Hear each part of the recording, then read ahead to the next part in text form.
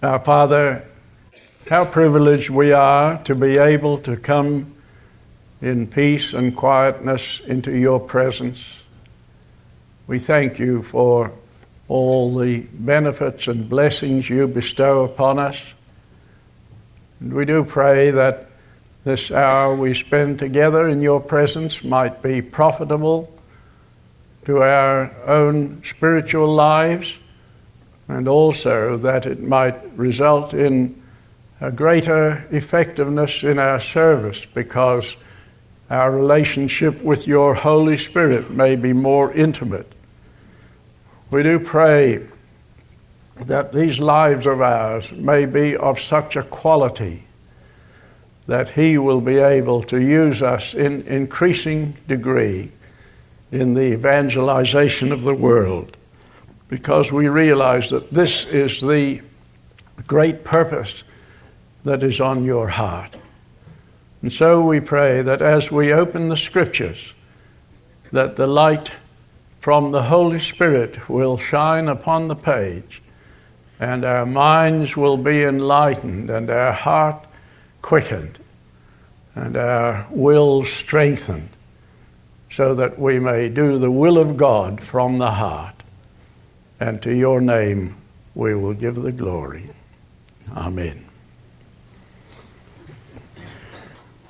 I'd like you to read a passage with me from the 8th chapter of Romans. I'm not going to expound it, but in the 8th chapter of Romans, there is more said about the Holy Spirit than in any other place except the 14th chapter of John, or the 16th, 14th and 16th. And in this one chapter, it is the chapter of the Holy Spirit. You will find that in that chapter there are no fewer than 15, I think, references to the Holy Spirit. And so it's a very important chapter from that point of view, as well as from many other points of view. But we'll read from verse 5. Those who live according to the sinful nature have their minds set on what that nature desires. But those who live in accordance with the Spirit have their minds set on what the Spirit desires. The mind of sinful man is death, but the mind controlled by the Spirit is life and peace. That's what we were speaking about on Sunday night, or Sunday morning, the Spirit-controlled life. And here it says, the mind controlled by the Spirit is life and peace. The sinful mind is hostile to God. It does not submit to God's law, nor can it do so. Those controlled by the sinful nature cannot please God. You, however, are controlled not by the sinful nature, but by the Spirit, if the Spirit of God lives in you. And if anyone does not have the Spirit of Christ, he does not belong to Christ. But if Christ is in you, your body is dead because of sin, yet your spirit is alive because of righteousness. And if the Spirit of him who raised Jesus from the dead is living in you, he who raised Christ from the dead will also give life to your mortal bodies through his Spirit who lives in you. Therefore, brothers, we have an obligation, but it is not to the sinful nature to live according to it. For if you live according to the sinful nature, you will die. But if by the Spirit you put to death the misdeeds of the body, you will live, because those who are led by the Spirit of God are sons of God. For you did not receive a spirit that makes you a slave again to fear, but you received the Spirit of sonship, and by him we cry, Abba, Father. The Spirit himself testifies with our spirit that we are God's children. Now, if we are children, then we are heirs, heirs of God and co-heirs with Christ, if indeed we share in his sufferings, in order that we may also share in his glory. I don't know if you noticed how frequently the Holy Spirit occurs in that passage. But if you turn to Romans chapter, you needn't turn to it now, but if you turn to Romans chapter 7, and you count the number of times I occurs, the personal pronoun, you'd be surprised how many times I occurs. You see, in chapter 7, the chapter of defeat, I is in control. I am in control of my life. But you come to chapter 8 and you come to the chapter of the Holy Spirit. And in the 8th chapter, you will find that the word I occurs only twice. And even then, it occurs in a happy context.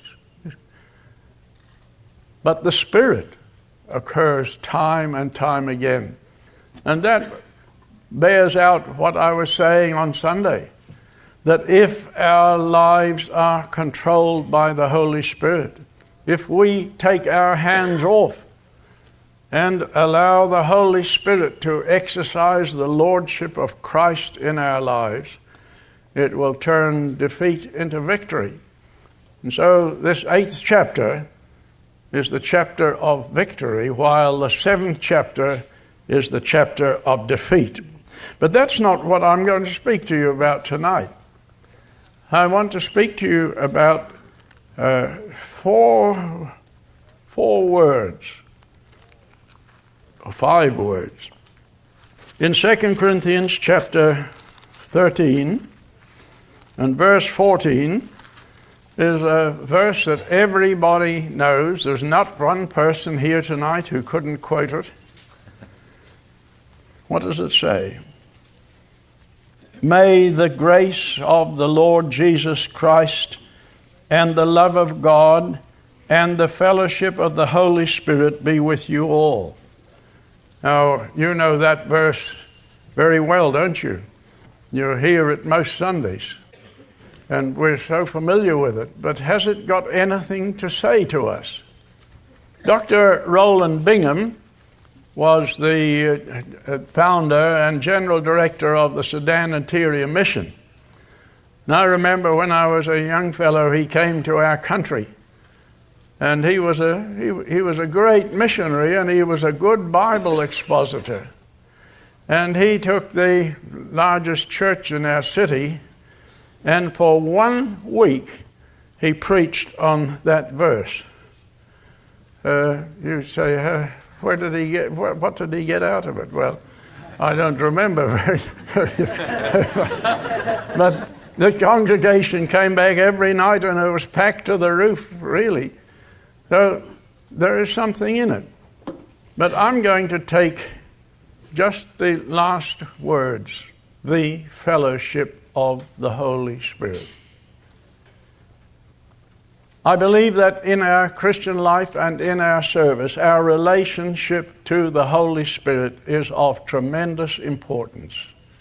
It is of supreme importance because He is the divine actor, the administrator of the missionary enterprise. He is the Lord's representative on earth.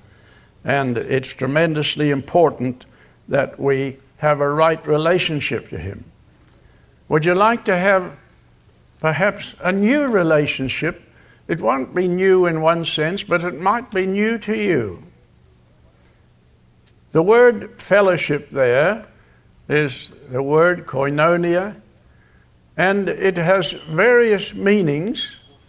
The fellowship is one of the meanings, but it is also used of partnership.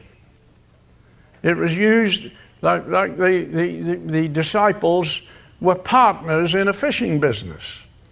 And it's used in other ways like that. And I'm going to suggest to you tonight that it is possible for us to be in partnership with the Holy Spirit. And when Paul was giving this benediction, he was praying that the grace of our Lord Jesus Christ and the love of the Father and the partnership of the Holy Spirit might be with them.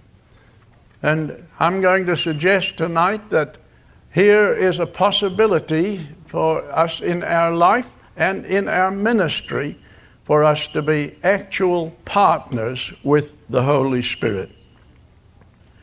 Sometimes an advertisement appears in the newspaper, something like this: wanted a partner with capital to develop an expanding business.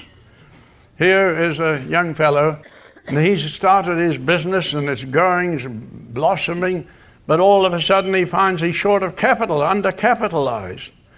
And so he puts in an advertisement, and he hopes that somebody who's got a bit of money will lend him that money and become a partner in the business.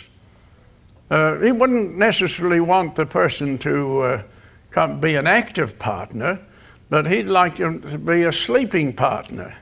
See, he'll supply the money and he'll participate in the profits, but the owner of the business will do the work, and he could work it his own way. Well, that is often done. And there are many firms who run with the active partner doing the work and the sleeping partner providing the resources. Well, here is a possibility that we, in partnership with the Holy Spirit, may experience a new and a more effective life than we have known before. Now, have you ever discovered how inadequate are your spiritual resources? How much spiritual capital have you got? Have you ever overdrawn your spiritual capital? I wonder how many times we've done that, and we find that the bank doesn't honor our checks because we haven't got any resources there. I jotted down a few texts that will challenge us. For example, think of these verses and think of the demands they make. Here in Matthew 5:48 it says, "Be perfect as your heavenly Father is perfect." That's pretty easily done, isn't it? Be perfect. But however can I be perfect as God is perfect? Be holy because I am holy, God says. Be holy as God is holy. Philippians 4:6. In nothing be anxious. You ever worry? Nothing. In nothing be anxious. 1 Thessalonians 5:17. Pray without ceasing. I'd point out it doesn't say without stopping. It says without ceasing. Ephesians 5:20. Always giving thanks for everything. Now, if you take those 5 texts, you discover very quickly what spiritual resources you have. However on earth can I come up to the standard set in these verses? I was saying to friends tonight that verse in Matthew 5:48, I used to pass over that one. Be therefore perfect as your Father in heaven is perfect. Because I knew that was quite impossible, so I just slipped over it. That was the way I handled it. But I got a ray of hope when I was reading a book by Dr. A.T. Robertson, the great Greek scholar. And in it he said, this word is used in an absolute sense of God. He is absolutely perfect. But he said it is also used in a relative sense as of the maturity of a child compared with its parents. And I breathed a sigh of relief. Well, I can't have the full maturity of God, but I can have the relative maturity of a child who is growing in likeness to Christ.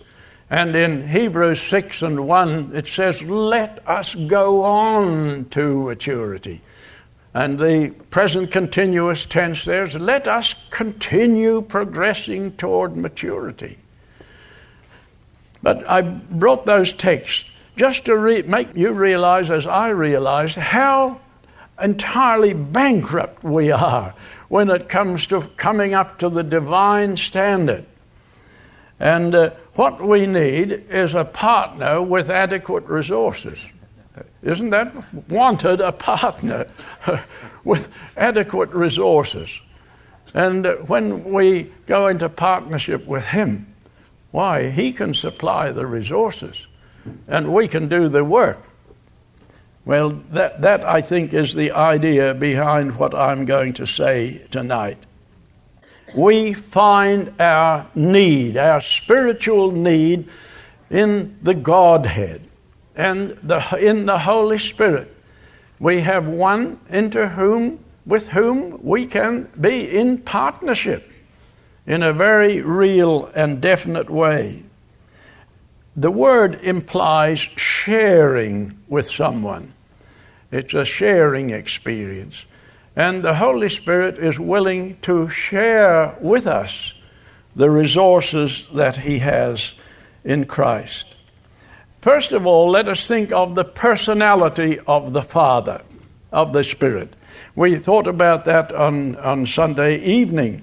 He is a divine person. He's not an influence. He's not an emanation from God.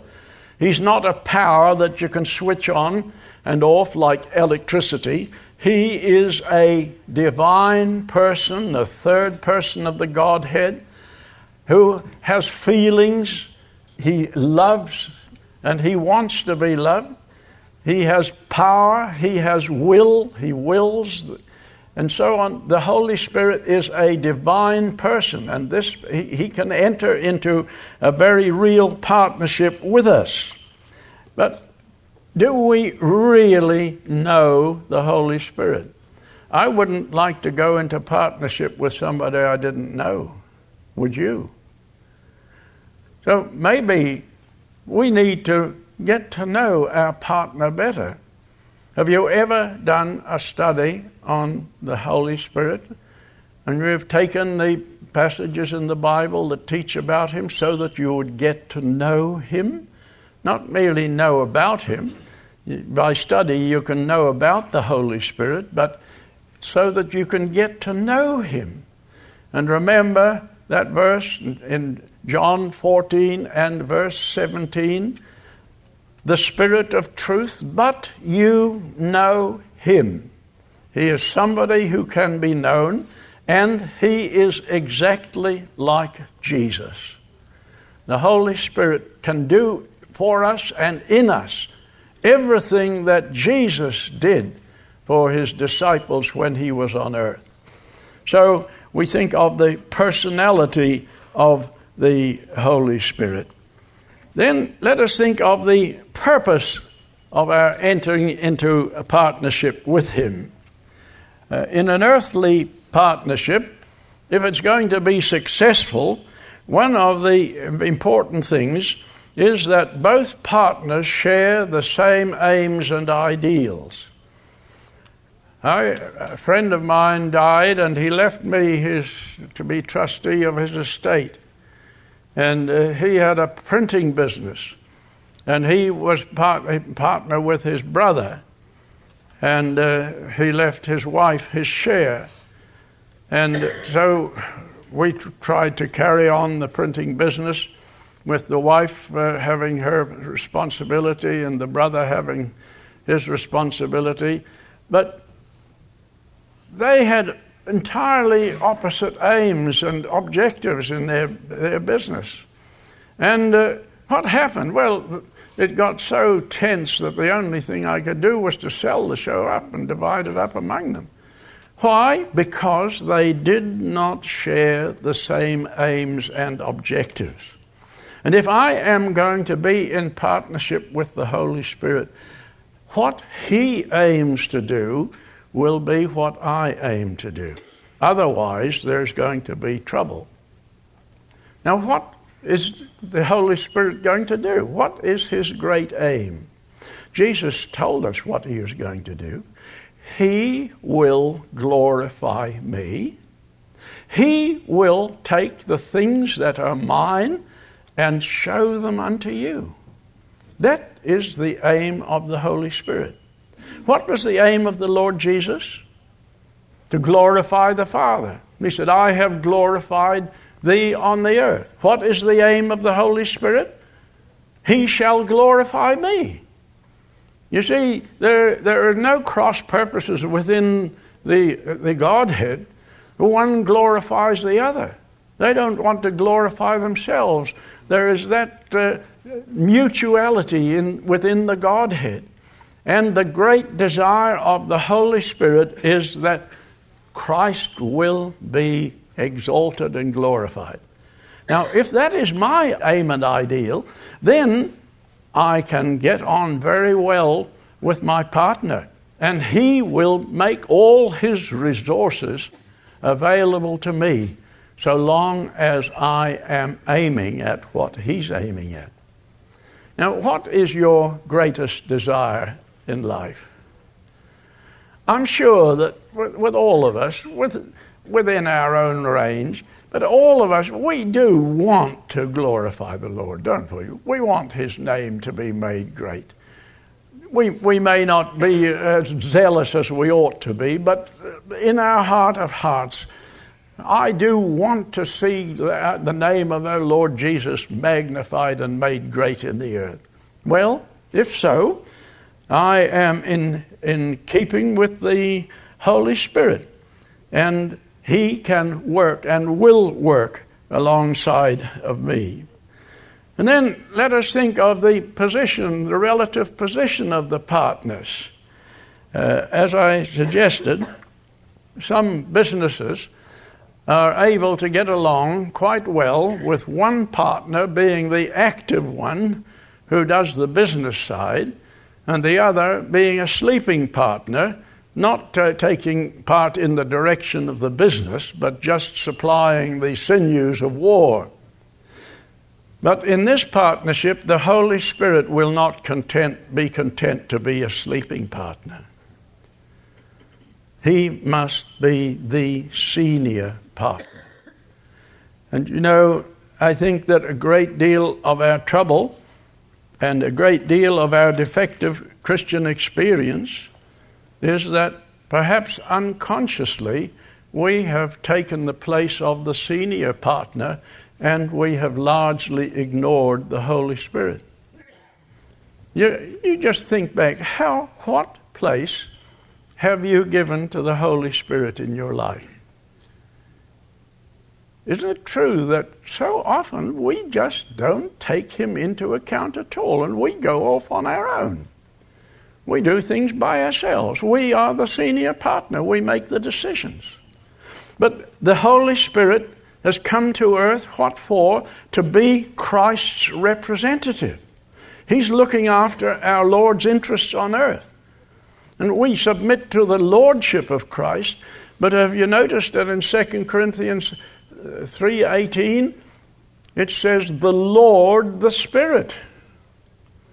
He is also one to be obeyed. He is Lord as well as Christ is Lord. But we don't often recognize that. This comes from the Lord who is the Spirit, it says. So here, there's only one place that the Holy Spirit can have in this partnership, and that is the place of senior partner. You take, for example, the case of Gideon in the Old Testament. It must have sounded very strange to Gideon, who we first see beating out the sheaves in a wine press to keep away so that the enemy won't see him. And then the Lord calls him thou mighty man of valor. Here he is hiding for fear. And mighty man of valor. I wonder what Gideon's reaction was to that. You're telling me I'm the mighty man of valor. But how did he become a mighty man of valor? In Judges 6 and verse 34, and this is from the Revised Version, it says, the Spirit of the Lord came upon Gideon, and the Revised Version says, clothed himself with Gideon. That's the idea behind that word. The Spirit of God clothed himself with Gideon. You know, when you've got clothing, what happens? It conforms itself to the shape of your body. And the picture here is of Gideon, who so yielded himself to the Spirit that as he walked about, he was the clothing of the Spirit. And God was able to do mighty things through him because he yielded himself to the Holy Spirit. He waited until the Spirit clothed him. So with the way in which the Holy Spirit can use us, we can be his clothing. And as we move about, the Holy Spirit will be able to use us as he used Gideon. D.L. Moody, on one occasion, was in Syria with his wife. And the biography tells of Moody saying to his wife, you know, an old man came up to me one day, and he was talking to me, and he said, young man, honor thou the Holy Spirit, or thou shalt break down. He saw that D.L. Moody was going far beyond his physical powers. And this wise old man said, young man, honor the Holy Spirit, or thou shalt break down. And Moody said, I was very angry with him. But he said he was right. And he said, I went away and I prayed until there came a night when the third heaven came down to me. And he says, from that time on, I have not broken down. He said, I've been like the Moses and the burning bush. The bush burned, yet was not consumed. And you see, because he honored the Holy Spirit, instead of doing things in his own power, he acknowledged his place as the senior partner. And the senior partner gave him the resources, the spiritual resources, and he did not break down. There's a new disease that is common among people today. It's called burnout. You ever heard of burnout? People who work so hard that they burn out. We used to call it a nervous breakdown, but it's now burnout. But here Moody was running under his own steam. He was doing a great job, but he was doing it at such a cost that he was going to break down, and God sent that man to stop him. I had an experience like that about 45 years ago. I had been going very hard, and I dropped about 56 pounds in weight, and it looked as though I was going to have a nervous breakdown. But a doctor met me. He said, what have you been doing? I said, oh, I don't know. I've just been working pretty hard. He said, what are you doing now? I said, oh, I'm just going on a lecture tour. He said, you're doing no such thing? I said, I am. He said, you'll cancel all those meetings? I said, I can't. He said, well, if you don't, I will.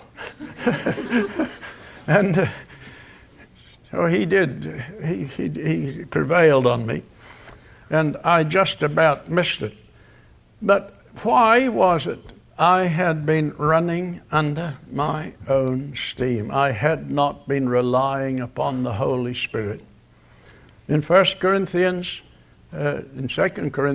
chapter 1, Paul says, we were under great pressure. pressure so severe that we despaired even of life. My, that was pressure.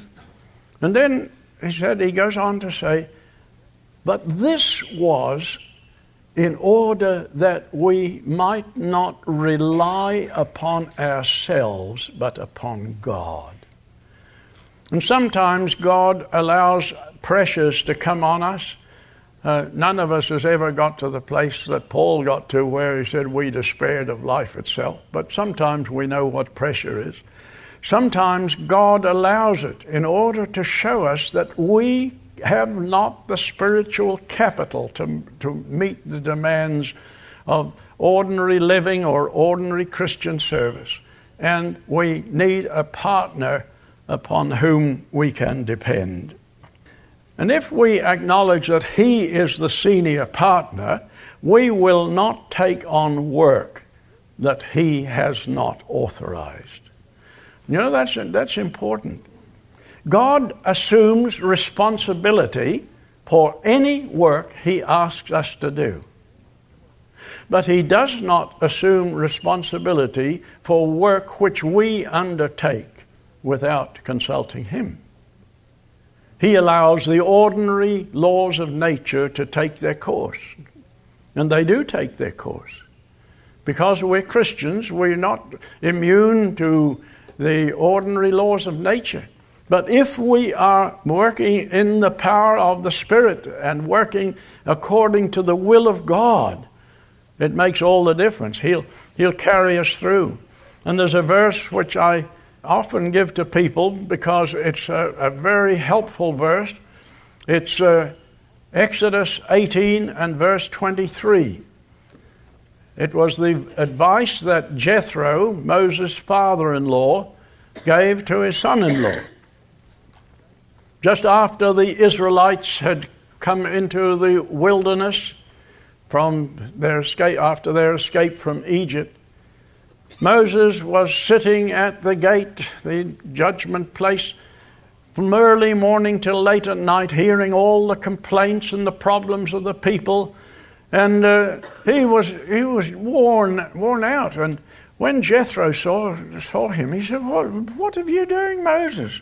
He said, "You'll wear yourself out and you'll wear the people out."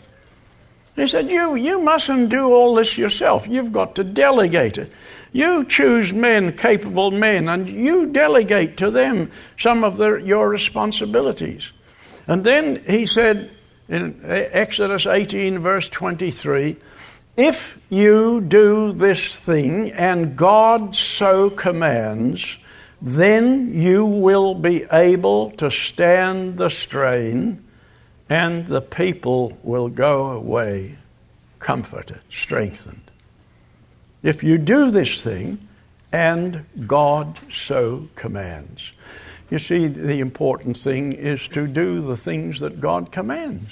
Then the responsibility is his.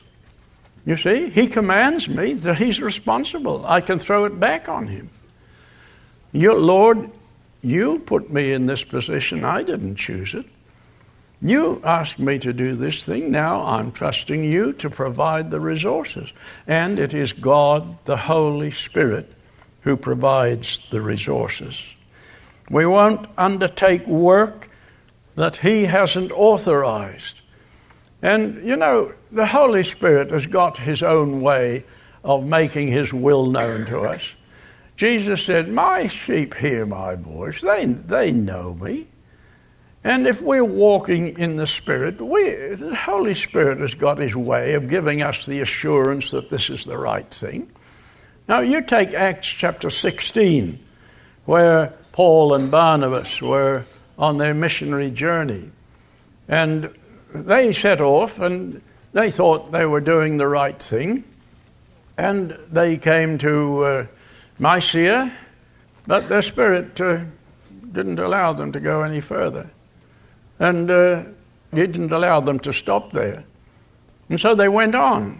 And they wanted to go into Bithynia, but the Spirit suffered them not. And so they went on. Now, they were sensitive to the voice of the Spirit. there would be within their hearts a sense that this is not the will of God. A check in their spirit. They were sensitive to the voice of the Spirit.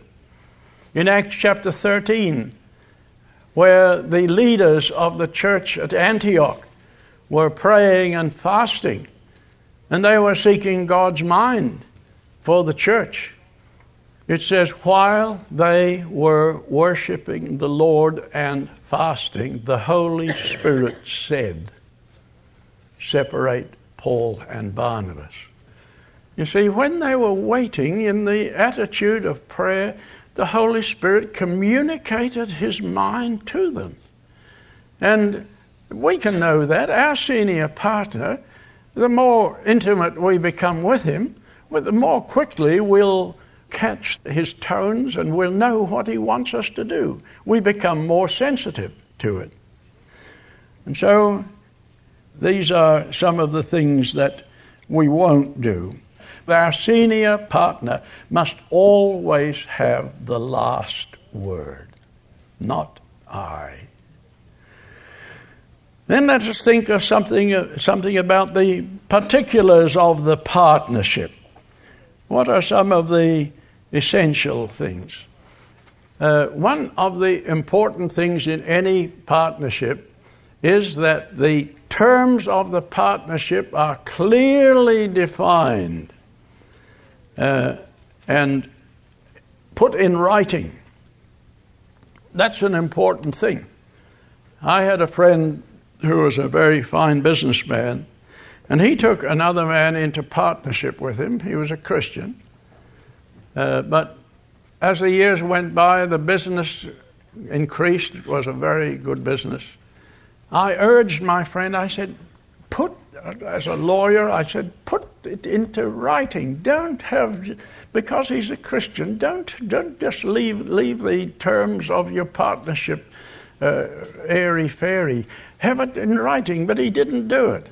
Well, in the end, it came to a pass where he lost scores of thousands of dollars because he didn't have the terms of the partnership clearly defined.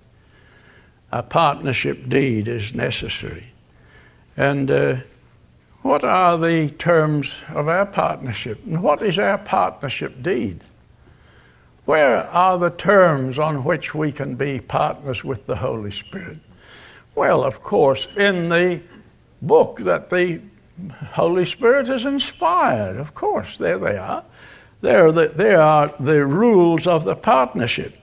And as a lawyer, if I were advising a partner, there were 5 clauses that would be necessary, and they are applicable to our partnership with the Holy Spirit. The first one is this: the business shall be conducted according to the partnership deed. Isn't that reasonable? If you've got a partnership deed, then the business will be conducted according to the provisions of that partnership deed. We've got our partnership deed in the inspired Scriptures.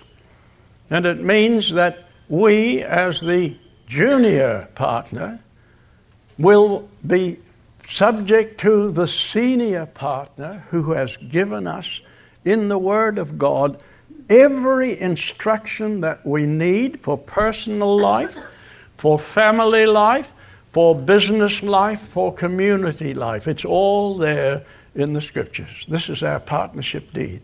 And it means that we will scrutinize it. We will be looking now, am I keeping within the partnership deed? Am I doing what my senior partner wants me to do? So we've got another slant on our Bible reading. There is nothing that we will ever be called upon to do for which there is not light in the Scriptures. That goes without saying. Then a second clause would be, the partners shall devote their whole time, ability, and energies to furthering the partnership business. That's a fair thing, isn't it? That we'll give our whole time, our whole lives, without any reservation. being a Christian, being a disciple, is not a 9-to-5 job. It is a 24-hour-a-day, lifetime job. There is no such thing as short-term discipleship. We like things short-term. A fellow said to me a while back, he said, I'll try it out, and if it's okay, I'll do it. Well, there's no trying it out. Either become a disciple and realize that it's for life, because our Lord is worthy of nothing less than that. He gave His whole life for me. And it's my reasonable service, it says in Romans 12:1, that I give my whole life to Him and for Him. In Acts 1:8, it says, you will receive power when the Holy Spirit comes on you, and you will be witnesses to me. You see, the Holy Spirit will cooperate, and He will empower us in carrying forward the business of the partnership, which is to glorify Christ. You will receive power, the Holy Spirit coming upon you, and you'll be witnesses, and your witness will be with power. But we think of the anointing of the Spirit largely in connection with preaching and that type of work. But in Acts 10:38, it says, God anointed Jesus of Nazareth with the Holy Spirit and with power. What for? Was it for preaching marvelous sermons? Was it for performing signs and wonders? No. Why did God anoint him with the Holy Spirit and power? Who went about doing good. Now, that's very flat, isn't it? It's not very exciting because you're going about doing good. But the truth in that statement is this, that we can't even go about doing good in a way that will produce spiritual results unless the Holy Spirit is behind it. Even Jesus needed the anointing of the Spirit to enable him to go around and do social work. It says he went about doing good, healing those who were oppressed by the devil. And he did it in the power of the Spirit. Now, our heavenly partner, it says, you will receive power, and you will be able to witness effectively for me when the Holy Spirit comes upon you. And the Holy Spirit did come on the day of Pentecost. The disciples were willing to sacrifice their personal interests and comforts in the interest of the kingdom, in the interest of the partnership. If we are real active partners in the work of the kingdom with the Holy Spirit, our own interests will be secondary to the interest of Christ and his kingdom. That's why in Matthew 6:33 the Lord said, seek ye first the kingdom of God and his righteousness. That's that first place. Your own interest second. But if you seek first the kingdom of God and his righteousness, you don't have to worry about the other affairs. He said all those things, the secondary things, will be added to you. You'll be able to get through. I'll look after that side. You look after my interests. I'll look after yours. The next thing, the third clause would be the capital is to be contributed by each partner. Now, what capital have you got to put into this partnership? What spiritual capital have you got? I think one verse of a hymn says it. Naught have I gotten but what I received. Grace has bestowed it since I have believed. Once more to tell it would I embrace, I am only a sinner saved by grace. I have no spiritual capital to contribute to the partnership. Anything I have is what I received from the Lord. I was utterly bankrupt when He saved me. All I had was sins. And so there's nothing that I can contribute to the partnership. But what will my partner contribute? My only contribution would be my body. So present your bodies a living sacrifice, wholly acceptable to God, which is your reasonable service. My only contribution to the partnership is all my being's ransom powers. And God is willing to accept that. The Holy Spirit is willing to accept that as my contribution to the partnership.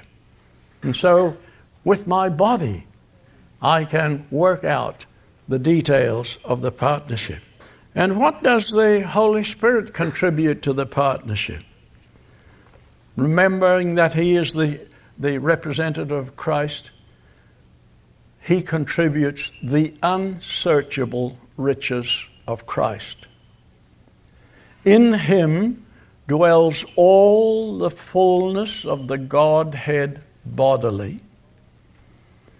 In Him are hid all the treasures of wisdom and knowledge.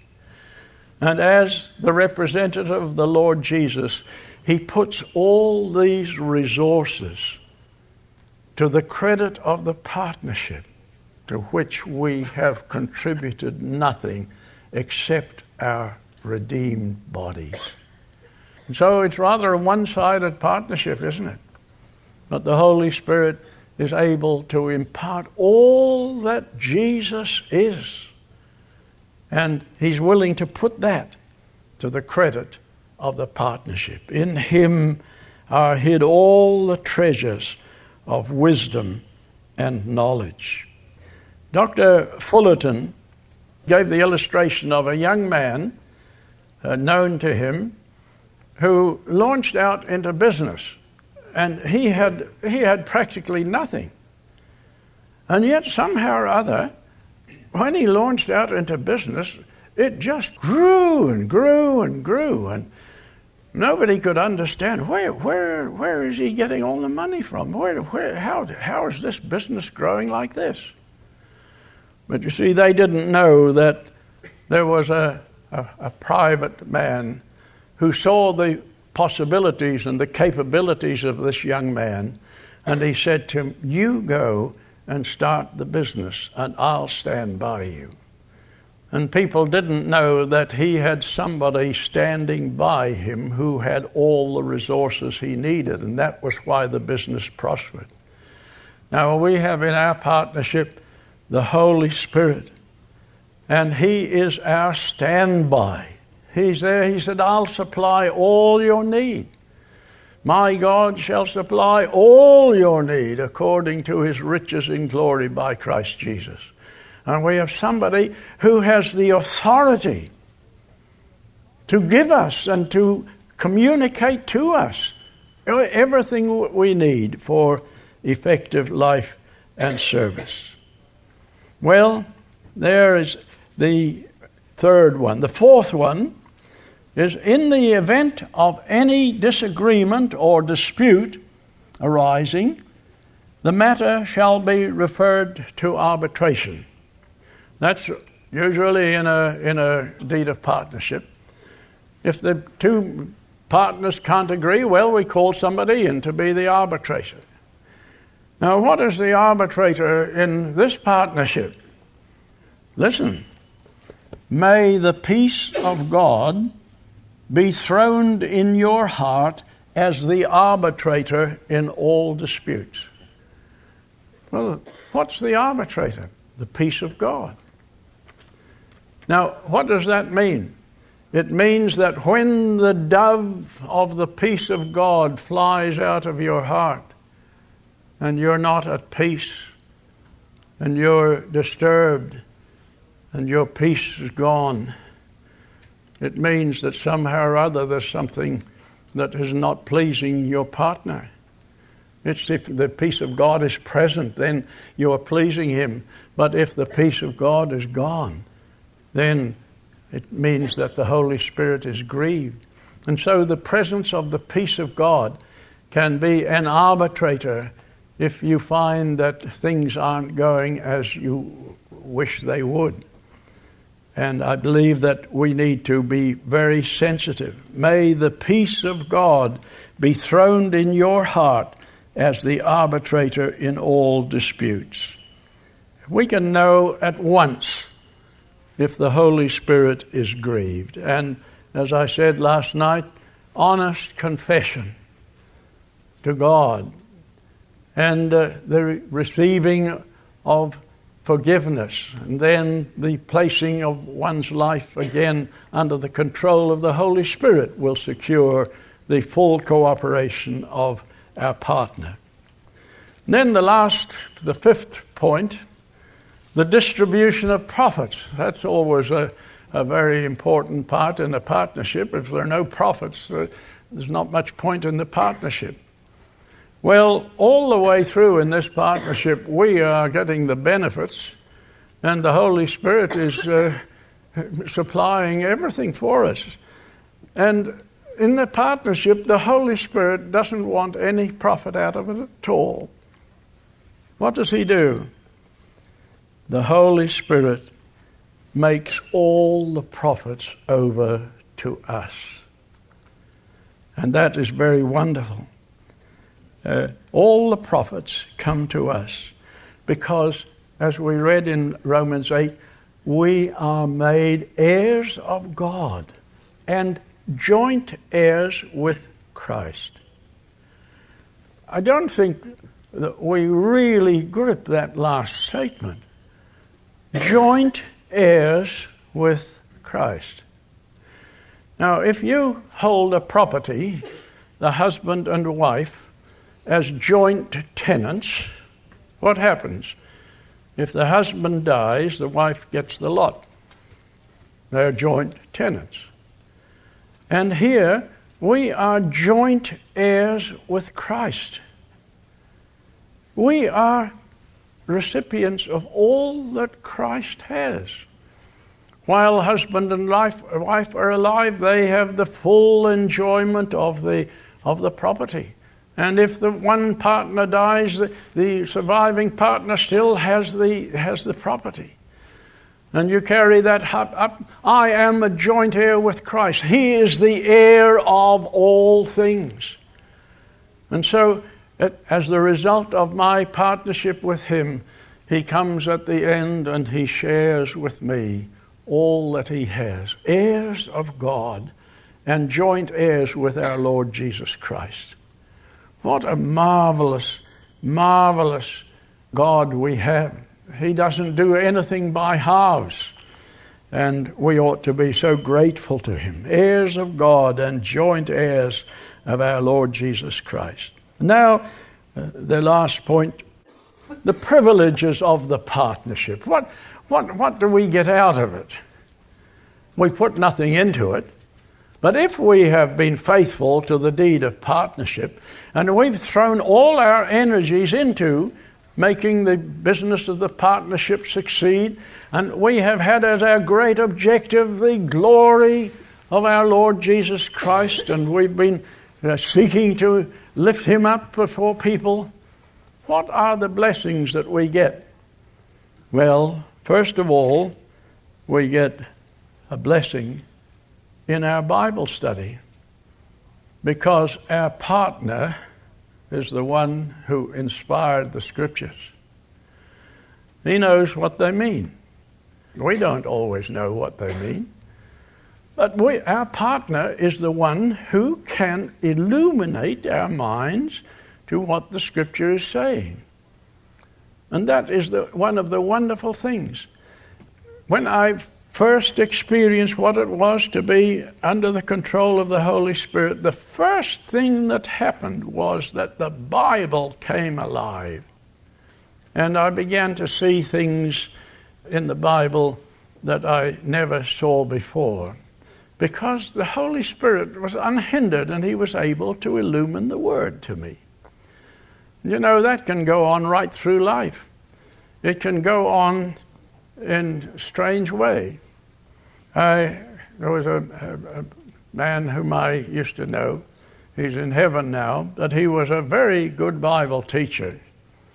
And when he was an old man, I met him one day, and his memory is gone. And he met me, he says, "It's a wonderful thing to lose your memory." I said, "I beg your pardon? Wonderful thing to use your memory?" "Oh, yes," he said, "it is." He said, "I have my quiet time, and I sit down and I read my Bible, and I get all kinds of new thoughts." He said, I never saw that before. He said, "I know I've read it 100 times, but," he said, "it comes back to me just as new and fresh as I He said, "Oh, it's wonderful to lose your memory." So, well, that's an optimistic way to look at it. But what was happening? Even after his memory had gone, the Holy Spirit was still illuminating the Scriptures and giving him new thoughts. You see, the Bible is a living book, and the Holy Spirit is there. But we don't depend on him very much. We make it largely an intellectual process. And that's why the Holy Spirit doesn't do it, because we don't rely on him. Doesn't mean that you'll never have any problem in Scripture. But a young fellow was speaking to me the other day about some of the problems in Scripture. I said, "Well, what do you do when you're eating fish? When you come upon a bone, do you throw the fish away, the rest of the fish away? No, you put it on the side of your plate and get on with the fish, and then later on, perhaps you may not find the answer to the problem now, but with a bit more knowledge, you might be able to solve that. But get on with the fish. Don't stick on the bone and then throw the fish away." And I think when we have our problems in the Bible, there's one thing, and I say this especially to the younger people, there's one thing that helps me, and that is that the Lord Jesus had exactly the same problems with the Old Testament as we have. He had the same Old Testament. He knew the contradictions of the Scriptures. He didn't need Satan or anybody else to tell him about the problems of seeming contradictions in Scripture. The Lord had the same Old Testament as we have, and there is not one hint in anything he said that there was anything there that disturbed him. He who knew all things, he faced these things, and he was absolutely satisfied that the Old Testament was the Word of God. He said, "My word, heaven and earth shall pass away, but my word shall not pass away." The Scripture cannot be broken. And so we have the benefit of our senior partner to help us in our study of Scripture. And the one thing the Holy Spirit delights to do is to show Christ in all the Scriptures, to reveal Christ in the Old Testament, in the sacrificial system. Why, the sacrificial system is all pointing forward to Christ. That was the whole thing. The tabernacle. There was a kindergarten lesson upon how to approach God and what kind of a God he was. And the wonderful plan of redemption, it's all there. And the Holy Spirit, as we take time and study, the Holy Spirit will portray the face of Christ in the Old Testament. And when we come to the Gospels, right there we have 4 full-length portraits of Christ, word portraits. And those word portraits are far better than any painting. Why, any painting of Christ, they're very wonderful, but they're only the artist's idea. But here, the Holy Spirit has given us an absolutely authentic picture of Christ. And from 4 angles. It doesn't matter which way you look. Here, the Christ is depicted. So that it doesn't matter whether you're in the Old Testament looking forward or whether you're in the epistles and so on, looking backward, it is all revealing Christ. And what did Jesus say? He will take of the things that are mine and will show them unto you. And that's exactly what he's doing. Then we have the benefit of our partner's help in the prayer life. Romans 8:26, I didn't read on there, but in Romans 8:26 it tells us what he'll do for us. Likewise, the Spirit helps our weaknesses. The Holy Spirit knows how weak we are. We do not know what we ought to pray for, but the Spirit himself intercedes for us with groans that words cannot express. Here, the Holy Spirit undertakes to help us in our weakness in prayer. That's the weakness that is spoken of. That's the context. And he'll help us in three ways. He will help us in the ignorance of our minds. He says there, we do not know what to pray for as we ought. And we don't know. But the Holy Spirit will guide us. If we are subject to his leading, he will show us what things are according to the will of God. It says he makes intercession according to the will of God. Now, we can only pray the prayer of faith for things that are according to God's will. Sometimes we don't know what God's will is. Well, then we pray only the prayer of hope, don't we? We can't pray the prayer of faith. But God, if I don't know what God's will is, then I'm subject to it. And I say, Lord, I don't know what your will is, but I do pray that if this is according to your will, that you will do it. We have no right to ask for things which are contrary to God's will. So the Holy Spirit will help us in the ignorance of our minds what to pray for. He'll help us with the infirmities of our body. Anybody here ever gone to sleep while they're praying? Nobody. Isn't it strange?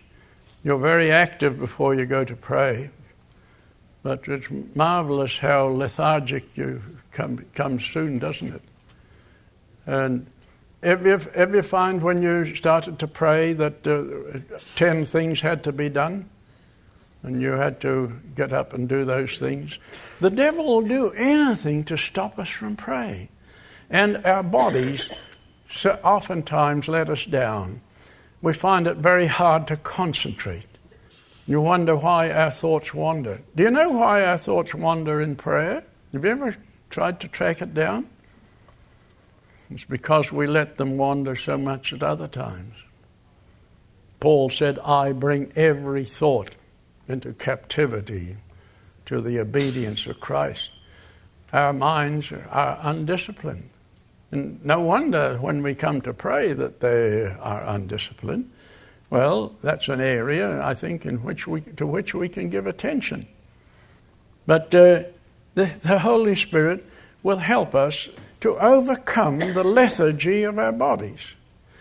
When I was in the tropics, I used to find that if I knelt down and bent over, I'd go to sleep. But I found one good way of overcoming that. If you pray standing up, if you go to sleep, you'll fall over. So I used to get a place, where perhaps a chest of drawers, and where I could stand and put my elbows on it. And I found that then the desire to go to sleep was taken away. There are practical ways in which we can overcome these things, but the Holy Spirit will help us. When we're ill, very difficult to pray, but the Spirit helps us in our weakness. So he helps us in the infirmities of our body, but he helps us also in the iniquities of our heart. And sometimes there is something between me and God. If our hearts do not condemn us, we have confidence toward God. But if our hearts do condemn us, we don't have confidence toward God. And so the Holy Spirit, if we're willing for Him to, He will reveal to us anything that is between us and Him, and then He'll lead us to the cleansing blood. And He'll lead us to accept the cleansing that comes through the confession of sin and the reception of all the wonderful work our Lord did on the cross. So in those three ways, our partner will help us. And then lastly, He'll help us in our daily living. He is the Spirit of holiness. And His great desire for us is that we should be holy and like Christ. And that is His great purpose in us. That's why He imparts to us the fruit of the Spirit. You know, in Galatians 5:22-23, you have that 9 manifestations of the fruit of the Spirit. If you think that over, you will find that those 9 manifestations are just an epitome of Christ. You think of love? Well, that was perfect in Him. Joy? He was anointed with the oil of gladness above His fellows. Peace? Patience? Gentleness? Goodness? Faith? Meekness? Discipline? Every one of those. Those are pictures of Christ. And so the Holy Spirit, as we submit to His leading, He will produce in us these Christ-like qualities so that we, in our measure, every day will be just a little bit more like Him. And after all, isn't that what we want? Isn't that the purpose of the partnership? He will help us in our service because He says, you will receive power, the Holy Spirit coming upon you, and you will be witnesses unto me to the ends of the earth. The Lord envisaged the whole of the world program right to the very end.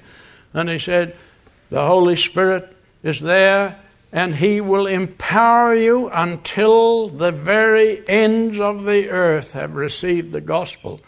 And that is the consummation of the age. That is the consummation toward which we're moving. So here is a possibility of a partnership, a real partnership, that the Holy Spirit is willing to enter into with us.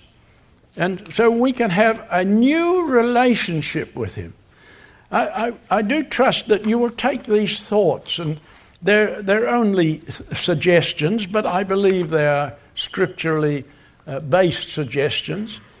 But that when you hear the benedictions said next time, may the grace of our Lord Jesus Christ and the love of God the Father and the partnership of the Holy Spirit be with you all. Perhaps you'll remember that the Holy Spirit longs to be the senior partner in your partnership.